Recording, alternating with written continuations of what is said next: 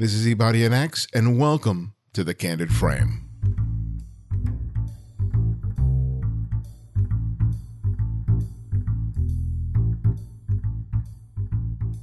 You can now download the latest episode of The Candid Frame directly to your smartphone or tablet using the Candid Frame app. Available for Apple iOS, Android, and Windows 8, you can automatically receive and listen to the latest episode minutes after it's released. Mark and download your favorites or send your comments and suggestions directly to me via the app. Download it today using your favorite app store or click on the links in the show notes found at the Candid Frame website.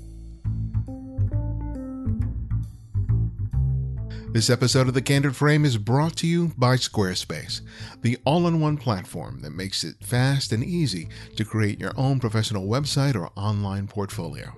For a free trial and 10% off, go to squarespace.com and use the offer code CandidFrame. We also have the support of lynda.com, who with over 2,000 high-quality and engaging videos provides a wide breadth of courses from beginner to advanced. Lynda.com is there to help you learn creative, software, and business skills to achieve your personal and professional goals. To take advantage of their 7-day free trial, visit lynda.com/thecandidframe. That's LYNDA/thecandidframe. Over the past several weeks, the work of today's guest has received much attention, not all of it positive. Though many of the images he's made of his daughter during a road trip together capture the little girl being just that, it's the images that some have deemed inappropriate or even pornographic that have caused a stir in and out of the photographic community. Wyatt Neumann was kind enough to accept my request to appear as a guest on TCF to discuss the work and the controversy around it. Please note that there will be direct references to some of the messages he received about the work, which contain strong language. We began our conversation by talking about the road trip he and his daughter took, which resulted in these photographs.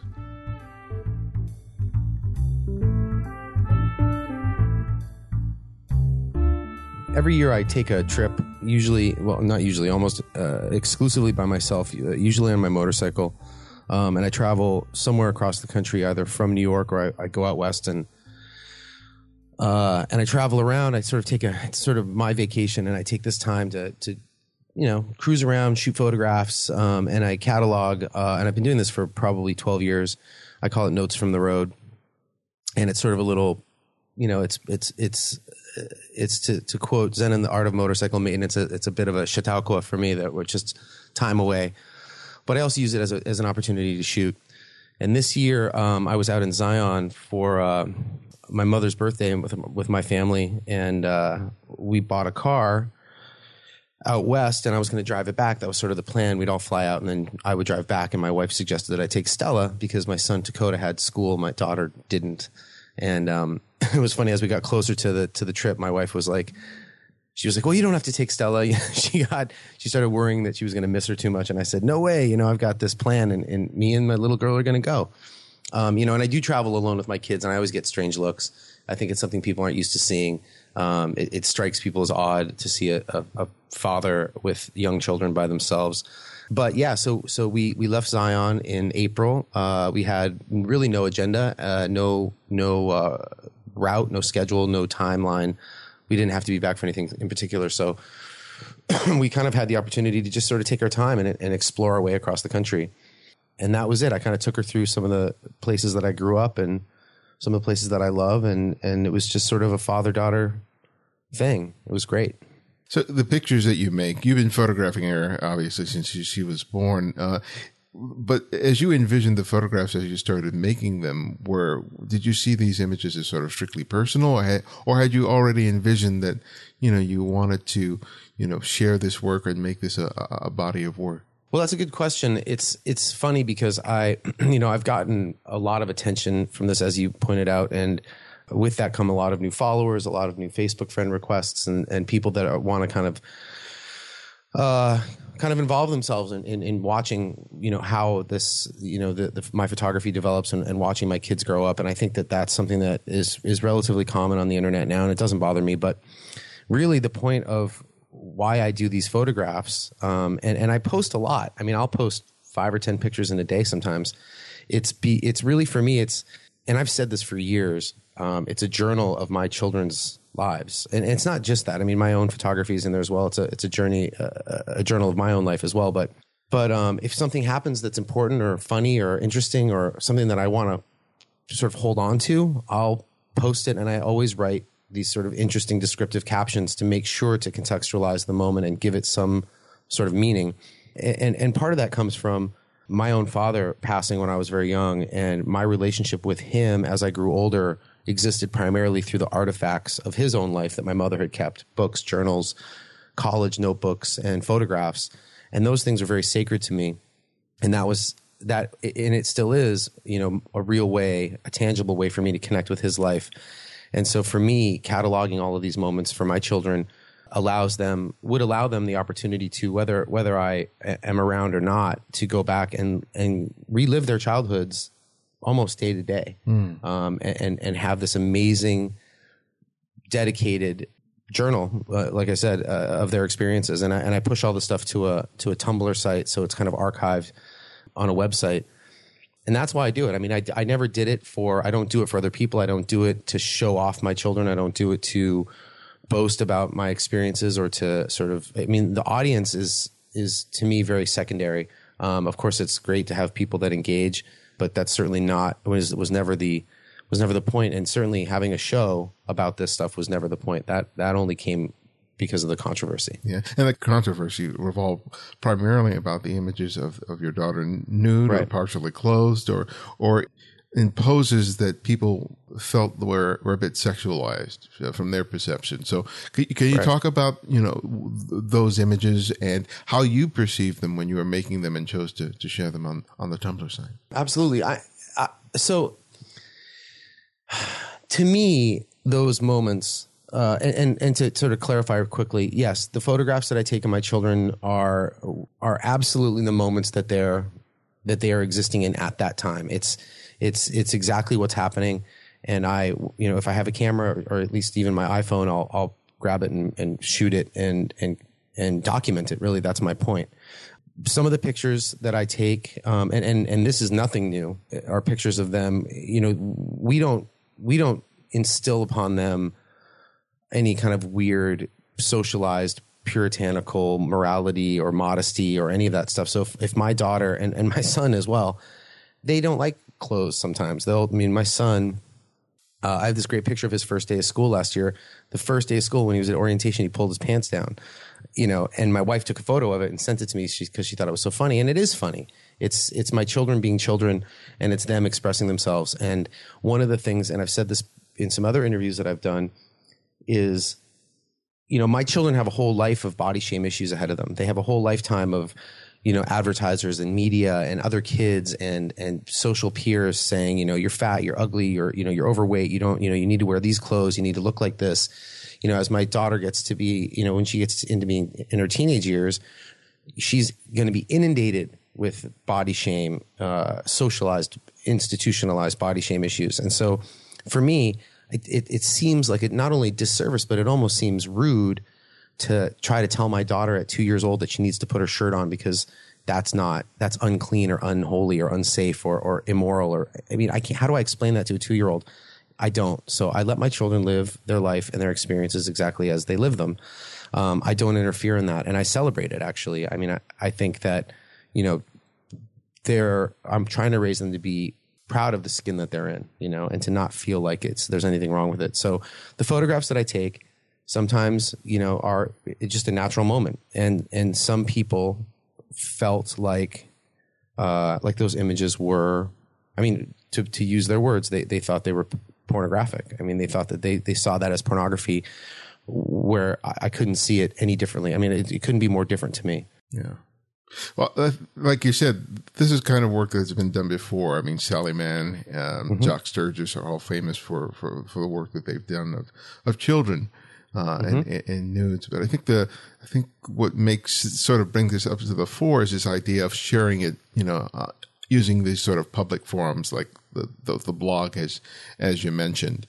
Right. And I think one of the issues seems to be that, yeah, some people may not have an issue with you sort of making those photographs, but it's the public sharing of them that, throws up the red flag. They feel like, yeah, while you certainly can make those photographs, it's just because you can share them publicly, that doesn't mean that you should be doing that. So I think that's sort of the crux of some of the arguments that I've seen there. What's your response to that? Well, sure. And I think, that's definitely been a conversation that I've engaged in, and I've read a lot of things like that. I think that a couple things. First of all, we have to, as grown up adult people, and again, I'm a photographer. I take photographs professionally. I'm also a director. So my photography is not, I see it as a little bit better than your average snapshot. So there is something to me expressing myself as a photographer. And some of these images carry a little bit more weight than just a silly snapshot of my kids. However, we have to acknowledge that we're living and moving into the future every day. A lot of these comments that people have are, how would you feel if there was internet pictures like that of you on the internet? Well, the internet didn't exist back then. So if you were the one kid in the class that had photographs of you, running around on a stream with your little bottom showing, yes, you would probably be embarrassed, because that would be a real exposition of something that it would make you and your experience unique. We have to recognize the internet is here. We have to recognize that social media is not going anywhere. These things are here to stay, and this is not going to be a foreign element in the future. This is going to be the norm. And so a lot of that projection that I get from people, I would have died if this had happened to me as a kid. Well, yeah, of course you would have, because you would have been unique in that experience, but it's not going to be unique in the future. And we have to be smart, grown up, intellectual people and say, this is part of the future. We have to embrace the future and not run from it. And that's the thing. And the problem for me is, the second thing about my response to that is the argument has been, you put this stuff online where pedophiles can get it. You put this stuff online where anybody with ill intent can look at it. Well, maybe that's true, but I can't control that. And part of what we are escaping as a nation and as a group of free thinkers, or what we should be free thinkers, is that we control that experience for ourselves. And we can either choose to push forward and lead with like an idea of innocence and love and acceptance and celebration of the human existence, of the human experience, or we can operate from a place of fear, cataloging everything through that filter of the lowest common denominator, i.e., I can't do this because somebody out there might be doing something bad. I can't be free and I can't be expressive because there might be some weirdo out there.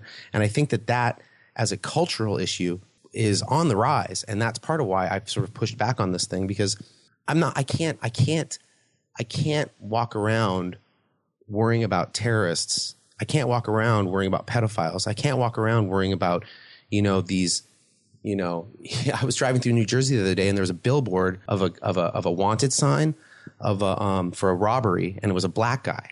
You never see those with white criminals. You know what I mean? It's just this projection of fear, this boogeyman, this lock your doors and hide your children. The government's here to help you. Well, they're not. And so we as a society have to say, this is okay. I'm not going to be afraid of this. And I'm going to take my chances, and I'm going to try to project an idea of good and purity and innocence, and try to remind everybody that we shouldn't be running away in fear, that we can all push forward. I mean, the majority of people in this planet are good, and we have to be on that team, not suspicious and have our guard up and reject other people and their ideas because of fear. So I refuse to do that, and I don't want to do that. So yes, is my private life public? Sure it is. When it comes to my privacy online, I care about that. When it comes to, my personal, credit card information, I worry about that. But I think that I'm celebrating something pure and good. And I think that more people should be proud of who we are and look towards the positives, not the negatives. Yeah, I think that one of the reasons it taps into such a raw nerve is that people feel like they have to be protective of their children. And I think to some extent there's a hyper protectiveness in this society, because we feel like children are constantly threatened not just by strangers, but by so many different things. And it's often used as sort of a false pretense for so many things. But nevertheless, I think that's a big issue. And while I understand your statement about that, how was that belief that you just said fly with other family members like your wife or grandparents or other people who have those children in their lives personally, and they're not just an object of art? When this thing first happened, my wife, she was very upset, obviously, when she started reading the comments and she saw what people were saying. She is very private. She does. You'll notice if you go to my Instagram, Wyatt Neumann, at Wyatt Neumann or whatever, you'll see that there aren't many pictures of my wife. She doesn't like to be photographed. She's very beautiful, but she just doesn't want it. And so she makes that choice clear, and I respect that. My children love being in front of the camera. They love seeing that stuff. However, when this happened, my wife got upset saying, see, I told you we shouldn't be putting these pictures out there. And I said, this is what I do. This is my, and again, this, it strikes something very deep for me. As I mentioned earlier about my father, it's important to me to do this for my children.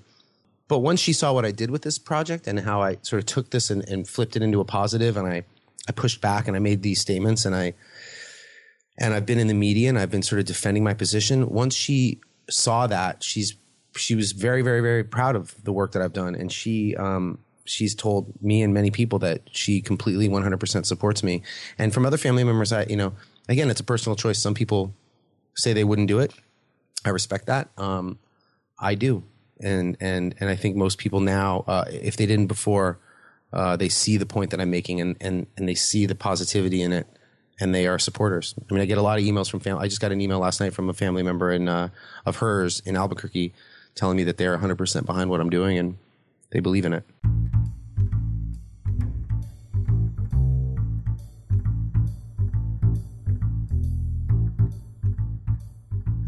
And now I'd like to take the time to thank our sponsors. What does your favorite website look like when you visit it on your smartphone or tablet?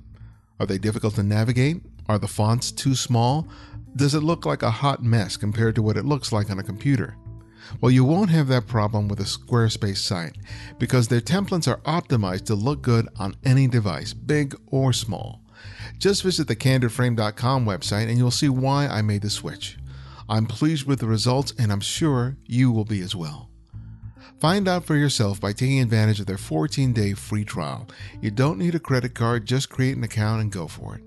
When you decide to sign up for Squarespace, make sure to use the offer code CandidFrame to get 10% off and to show your support for the show. Squarespace, everything you need to create an exceptional website.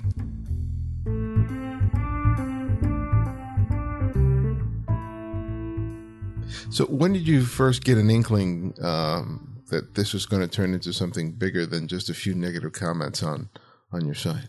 Well, I didn't have any idea that this was going to be as big as it's become. I did. I mean, quite honestly, I was on a motorcycle trip. I went to shoot I went to the Crow Nation, Indian Nation in Montana, and was doing some shooting there. And then I was on my motorcycle and I started getting these email alerts of all the press that sort of the story got picked up. The whole point for me was the whole point of the show was I got all these negative comments. This group started flagging all my photographs. My Instagram got shut down. My Facebook got deactivated. I luckily, and I'm very rare in this example. I'm a rare example of somebody who got their Facebook and Instagram turned back on, which many people who've been censored in the same way have not gotten theirs turned back on. I got mine turned back on, and I got back to New York and I was talking to somebody and I was showing him some of these comments, and he was like, "That's a show, man. That's a thing. This is a thing. This is an issue." Because I was talking about how this happens to all these people, and these groups come on, this moral authority, and they try to stop people from the thing, and they, this consensus that it's bad. And he was like, "This is an important topic." And I started thinking about it, and I went and I pulled all these quotes and I put it all together to make this to create a dialogue about, here's these people saying, you're a sick, I don't know if I can use the language that they use. Can I speak? Yeah. Okay. People are like, you're a disgusting father. You're a sick fuck. The title of the show itself comes from a quote that somebody wrote about me.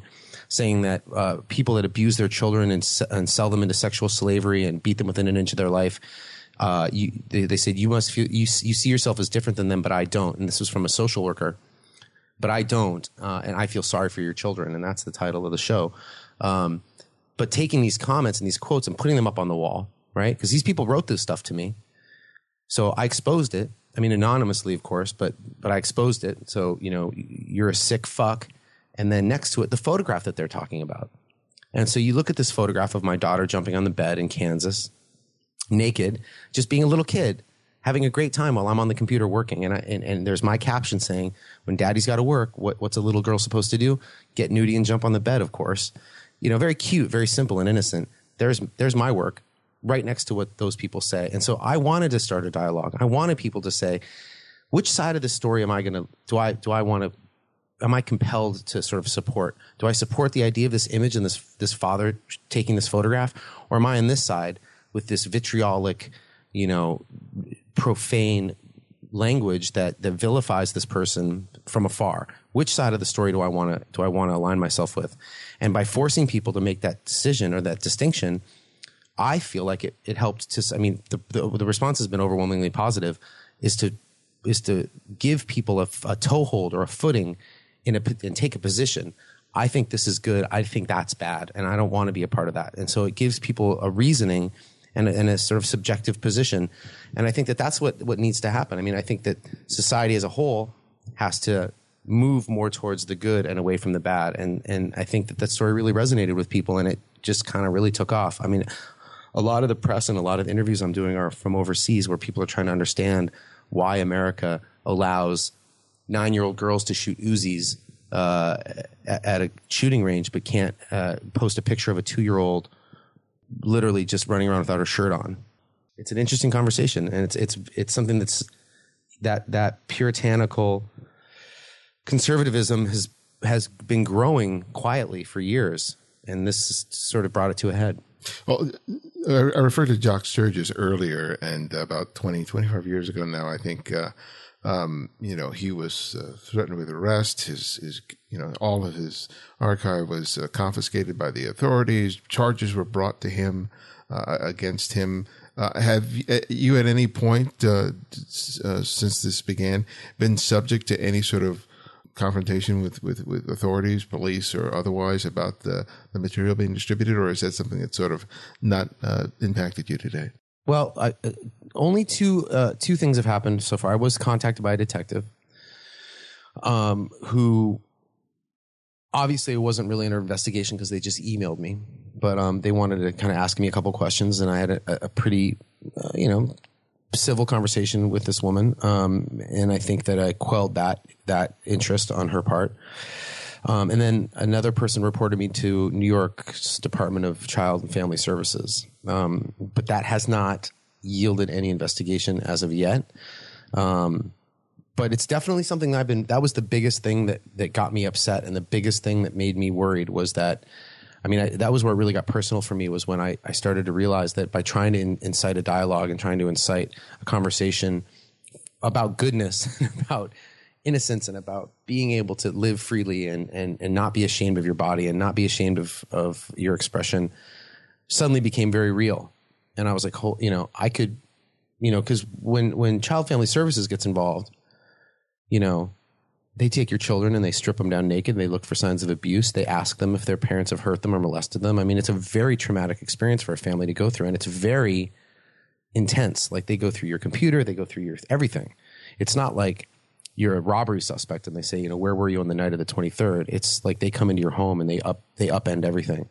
And that's been something that's, I mean, I'm still, you know, it's still on my mind. It still could happen. I have nothing to hide, obviously, but you know, it's a very real possibility for me. But it's sort of the risk I take. I mean, it's funny because a lot of people say in the emails that I get, I mean, it's funny because the comments I get online are all anonymous, but I've gotten hundreds of letters from around the world from people who, with their real names, who've taken the time to actually write me a letter in support of what I'm doing. But yeah, it's something that could happen to me, you know. And I was going to say, people have said that I'm, you know, I admire your bravery. And every time when I first read that, the first 50 times someone said that about me, I was like, well, this is not really brave. I'm just, I'm just standing my ground. I'm just telling people what I think. I'm just being honest. I'm just being myself. This isn't brave. And then when I realized what I stood to possibly lose or what I'm up against, it did feel like I was like, I get it now. This is the bravery that I have to continue as this thing intensifies. As the exhibit went up and you started getting more attention, did you start getting a sort of another wave of negative responses from people who felt like, oh, you're exploiting this, you're being opportunistic with your own children? Very, very much so. I once the exhibit went up, I also at the very last minute, and I mean like 48 hours before the show opened, I decided to do a book because the show itself didn't have everything in it. It couldn't. So I did a book with all the quotes and all the photos from the trip, just as sort of like a takeaway from the show, like a little something if somebody didn't want to buy a print. And for the record, before I answer that, I never intended to sell anything at that show. I never thought for a second that people would buy a photograph of my daughter walking around a junkyard. It just doesn't to me. It didn't to me feel like something that was something to sell. And I said very clearly, I'm doing this show. I'm spending a lot of fucking money. I mean, I spent a lot of money to do this show. It was a great personal expense for me. And I did it really for the socio-political position that I wanted to take. And I wanted to create. The art piece is about the context. It was never about the work individually, but I printed the photos big. I went to the best printer in New York City. I went to the best framer out in the Hamptons. I mean, they're real pieces of art now, but I never really thought that anybody would necessarily want it hanging in their wall. But after the show went up, yeah, I mean, the same group that attacked me, there was vicious comments about me opportunizing this and me trying to, make money off of it, which in every way was never my intention. And to be completely transparent, I have not made my money back from this show. And I never, and the funny thing is that the conversations that are happening online and the attention that I'm getting is not so much necessarily about my photography, although it does get praise. It's about my political sort of socio-political position here and what I've done as an artist and as a father. It's not so much a critique of my work. So I don't know necessarily that this is going to advance my career as a photographer. It may not, but it certainly has made people think, and to me that makes it a success.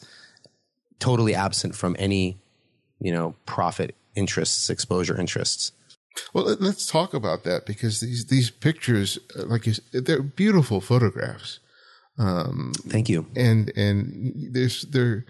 I think that's one of the things that makes the conversation sort of interesting, because I think, if someone came up to me and said, oh, I love this picture of your daughter, can you make me a picture, print of it? I'd be like, well, why do you want a picture of my daughter? I think that's the way most people would react. Mm-hmm. But I think that the quality of your work elevates it beyond that being sort of a snapshot. And so there's this beautiful aesthetic that goes along with it. But I think that for many people, they're not able sort of to bridge the gap between how they view a personal snapshot of a child, especially their own child, to that of a piece of art that's based on that same child. And I think that's a part of the issue there. Not entirely, but I think it's part of the conversation. I mean, I think there's an interesting point to be made there. God, I'm going to space this out. I love this photographer and I have her book. The picture of the family in like in wherever, somewhere in the Midwest. They live in their car, and it's the father's got a beard and he's got his wife and their two kids, and it's black and white, and they're sitting in their car. Mary Ellen Mark, yeah. It's a beautiful photograph, right? Yeah. These are people that I don't know. They're people that I don't know their whole story, their whole experience, and it's very intimate. And it's also very vulnerable. They're homeless. They're at the bottom of the barrel. They are completely exposed for all of their faults. But the photograph resonates with love and the beauty of the family unit, and they are against all odds together, embraced in each other's arms. It's beautiful, but I don't know them. I would hang that on my wall, and so I think some of the photographs that I shoot, and I appreciate your kind words about my work, and I do think that my photographs capture an innocence and a beauty of childhood that transcends just being a snapshot of my children. And if that work to somebody sort of captures that that emotion of something about innocence lost or the beauty of childhood or whatever that thing is. I'm completely satisfied and happy to have that on hanging on someone's wall. People have bought the work. There are people that have bought work of my daughter. Some pieces did sell. I mean, certainly the books have sold, and there's, it's a book full of pictures of my children, and it's on, people's coffee tables across the country and around the world. So I think if it strikes something, I mean, that's what art is subjective, right? I mean, it's up to the viewer to decide whether or not there's something there that makes them feel something. And if this does that for someone, I'm totally happy to share that with them. I don't feel like it's exploitative. I feel like my children are happy to be a part of it. But I mean, Sally Mann was very, blessed with kind of raising her children with the objectivity of an understanding of her work, that when they were interviewed years later, they all felt totally proud of the work that they had done. And I feel like, and I hope that my children will feel the same.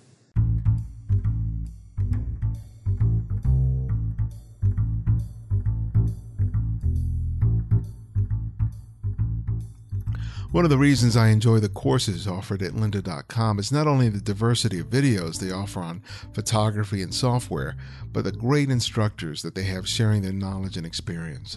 One of them is David Hobby, otherwise known as the Strobist, who has created a wonderful series on travel photography for the site. His latest video on travel photography in Dubai is another great example of the kind of stellar content you'll find only at lynda.com. It's not only gear how-tos, but a practical knowledge that can help you improve your photography. You can experience this for yourself and watch over 2,000 quality videos for free for a limited time. I worked out a special deal with lynda.com to provide you with unlimited access to the entire library for free for 7 days. Visit lynda.com/thecandidframe to use it for a week. That's lynda.com/thecandidframe to start your 7-day free trial and help support the show.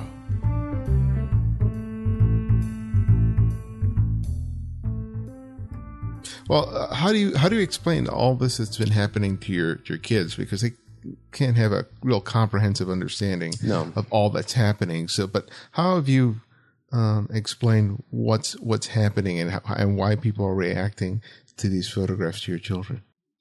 Well, my children came to the show opening. I'd set up a kind of it was pretty funny actually. I set up a play area for the kids, like in one of the area right by the front window. In some of the pictures that you've seen from the press, you can see it.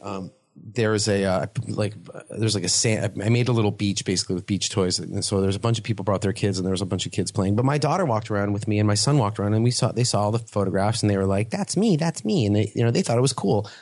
But they're also 2 and 5. My daughter just turned 3, but they're young. They think it's neat because it's just a picture of them. They don't understand the context. That conversation that I'm going to have with them someday about what happened with this show and how this stuff was exposed. That's going to be, something as they develop and grow. I'm going to be talking. I mean, this isn't another thing. This isn't going to stop. I mean, I'm still going to be shooting them through their lives. And so as they start to express themselves and have more of an adult dialogue with me about it, I'm going to cross that bridge when I get there. It's impossible for me to know just yet, but they know I take photographs all the time. They're super used to it. I've been shooting them since they were babies. They totally get that that's what I do. They play with my cameras. They shoot their own photographs.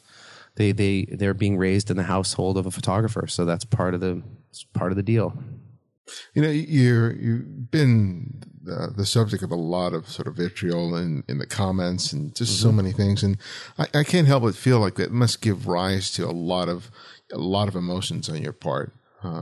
Anger being probably one of the first ones. But do you have moments where you feel like doubts or insecurities about what you're doing? Because you sound very confident in terms of explaining, what you're doing and why you're doing. But when you're subject to that kind of bombardment, I can't help but feel that sometimes it must leave you very vulnerable in terms of your own feelings and your own, not only in reaction to that, but in terms of how you see yourself in your own work. That's a great question. And it's also a great point. I am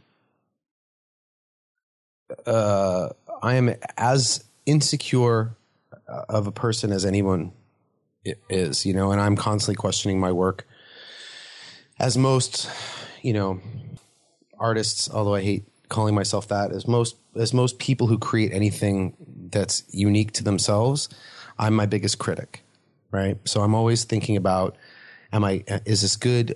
Am I wasting my time? Is this composition right? Am I making good work? Am I doing good things here?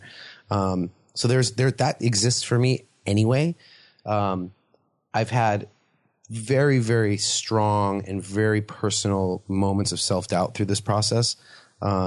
Really upset moments. Really, I've been scared. This whole thing has made me very nervous. I've also wondered certainly if I'm doing the right thing. Are my children going to be upset with me someday? Am I crossing a line? Am I subjecting my children to potential harm? I mean, do I have to, to be completely honest with you, I told my wife, and this sounds horrible to admit this, but it's the truth. I said, we have to be really careful and keep our eyes on our kids for a while. Don't let them wander out of your sight, because, we could have attracted some negative attention, and that we could be the subjects of some scrutiny by unsavory types. And so we have to be careful and to acknowledge that something that you've done could possibly put your family in danger is terrifying.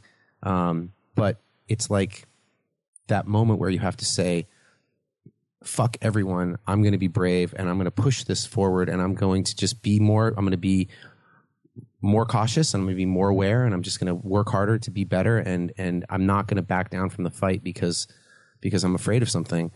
But yeah, I've been riddled with self-doubt through this whole thing. But the one thing that's kept me going, aside from obviously the support of my wife, which is paramount, because without her, I really would be out there alone.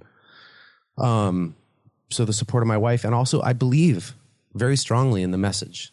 I believe very, very, very strongly that we have to stand behind what's good in the world and defend it, and not run away and hide because of a few bad apples. And so I sort of just blindly push forward, and also been very lucky to get a lot of great, like I said, letters from people, and the press that I've received has all been very positive. So I feel like I'm doing something right. And so absent those moments of self-doubt, I just sort of keep putting one foot in front of the other. Yeah, I think that to some people, they hear the reality of the fact that your family may be made a little more vulnerable from the work, by these outside forces, really kind of speaks to the idea of that's why you don't do it, because as a parent, you're ultimately supposed to be responsible, especially as a father, responsible for your family, for your kids, and not put them in a situation where they can fall victim to that. And by choosing to put this work out there, you're going against that. But see, that's sorry to jump in. That's the thing, though. That's the thing throughout history, especially in this country. The people that go out and stand their ground, and the people that go out and fight for liberty, and the people that go out and fight. I mean, I certainly am not trying to draw a parallel between myself and this person, but Martin Luther King was shot and killed for standing up for what he believed in. There is inherent danger in going against the status quo and going against the institution and the thought police that want to silence you and want to shut you up and want to craft you in their image, whether it's Christian religious fundamentalism, whether it's political, the powers that want to control and construct a reality where they own what you do. Whenever you stand up against those things, you're always putting yourself in danger. And I feel like the risk is worth the reward. And I think that my family will support that, because maybe my children are I mean, I have not seen any evidence of this whatsoever, but maybe my children are subject of some weirdo's fantasy, and they're maybe a little bit more subject to some danger. But I'm not just thinking about my family. I'm thinking about all families, and I'm thinking about us as a nation and as people wanting to be not, because if you notice, every year, little bits of our liberty keep getting taken away. This thing was just, I mean, I'm very political about a lot of things. This just happened to hit home, and so I did something about it. But it's the perfect marriage between my life as a father and my position as a political thinker. And those two things converged for me. And this is just happens to me, my way to sort of discuss these things from a personal place. But I'm hoping that this dialogue is going to make other people say, yeah, that is bullshit. We should be able to be able to express ourselves that way. I shouldn't have to feel scared. I shouldn't have to, believe that people are bad inherently. And this whole, like, if you see something, say something culture of, not trusting our neighbor. Like, let's get back to trusting people. Let's get back to loving each other. And I think that message from this is important enough to, hey, there's a little risk. I'm going to be extra careful. I'm going to be extra protective. I'm going to be extra aware. But that's the work I'm willing to do to get this message out. Well, with the exhibit and people having the opportunity to see the work, what was that like? Not just for you, but for your family, to see people looking at the images and reacting to not only the photographs but the comments being made. Well, one of the kind of coolest things about the show, both the opening and as the show went on, was, and I was a little surprised by this, although this is exactly what I was sort of hoping for. A lot of people came with their kids. A lot of people brought their families. I missed this, but the day after the opening, a woman came in with two of her preteen daughters. The gallerist said she said they were like maybe 11 and 13. And the mother came in and told KP, the gallerist, she said to her, don't say anything. Don't tell them what the show's about. And she let the kids just go through the space and just experience it all without any context, and then talk to them about it. So it's been this kind of interesting educational piece where, I've had sociologists contact me that I've been written up in articles well outside of the art realm. And so that, to me, that experience that people had bringing their families to this and sort of showing children that are impressionable minds, the position and letting them have that experience has been really powerful to watch for me. And I think that's one of the most interesting things that's come of it for me. So what's next for the work? You've mentioned the book, but is likely. Well, I actually, when I get done with this, I'm going to go downtown and meet with the gallery owner. She represents me in certain elements of the work that I do, and so certainly she represents this project. And she's been getting a lot of interest from people across the country and outside the country to do the show in other cities. So I think that we're going to talk about taking the show on the road and bringing it to places where, New York is obviously a bastion of the most liberal city in America, maybe next to San Francisco, although I think we take the cake. But it's an easy show to do here. You know what I mean? The most people, I only had one experience of somebody who was against the work, who was at the show, but we want to take it to, she's trying to get a show. She got a call from somebody in Dallas who wants to do it there. She wants to do it in Chicago. And obviously Los Angeles has made some requests. So we want to take this and put it in front of people who don't automatically feel aligned with the more liberal perspective. I want to put this in front of people that wouldn't sort of naturally take a more conservative approach based on social mores or sort of social influence in their communities, and see once I present them with this two-sided story, if it helps to change some of that thinking. And that's, to me, as a sort of political social piece, that's important to me, and I'm excited to try to do that. Well, my last question that I ask each guest is I ask them to recommend another photographer for our listeners to discover and explore. And it can be anyone, someone you've long admired or someone you've recently discovered. So who would that one photographer be and why? The photographer that I am most interested in currently, and this is not anybody new, is the person who I think does great work and someone whose compositions I admire and whose intense attention to composition and subject matter and telling a layered personal story that's personal for the viewer, maybe more so than anyone working right now, is Gregory Crewdson. I think he's a fantastic artist, and the way that he lights and the way that he builds his shots is really unique to him. And he's one of those people that he creates an image while very composed, intentionally composed, allows the viewer to see it and create a story from within their own experience they project a lot of their own feelings into the artwork, and I think I find that to be very powerful. And where can people go to find out more about you and your work? Well, my website, which desperately needs updating, especially in light of all this stuff that's happened, is WyattNeumann.com. It's Neumann.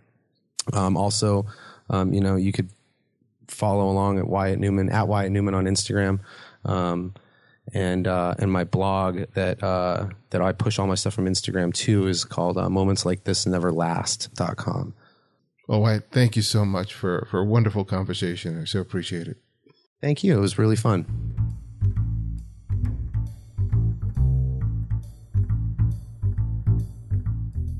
Thanks for joining me for another episode of the show. Remember that my latest book, Portraits of Strangers, is available for purchase.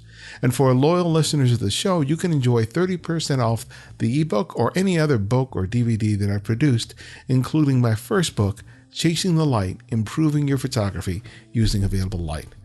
Click on the link on the show notes and use the promo code PORELLO, that's P as in Paul, ERELLO, to receive your discount.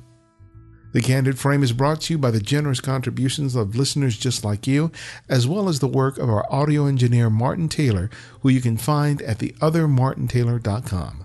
And our music is from Kevin MacLeod, whose royalty-free music can be found at incompetech.com. And this is Ibadian X, and this is The Candid Frame.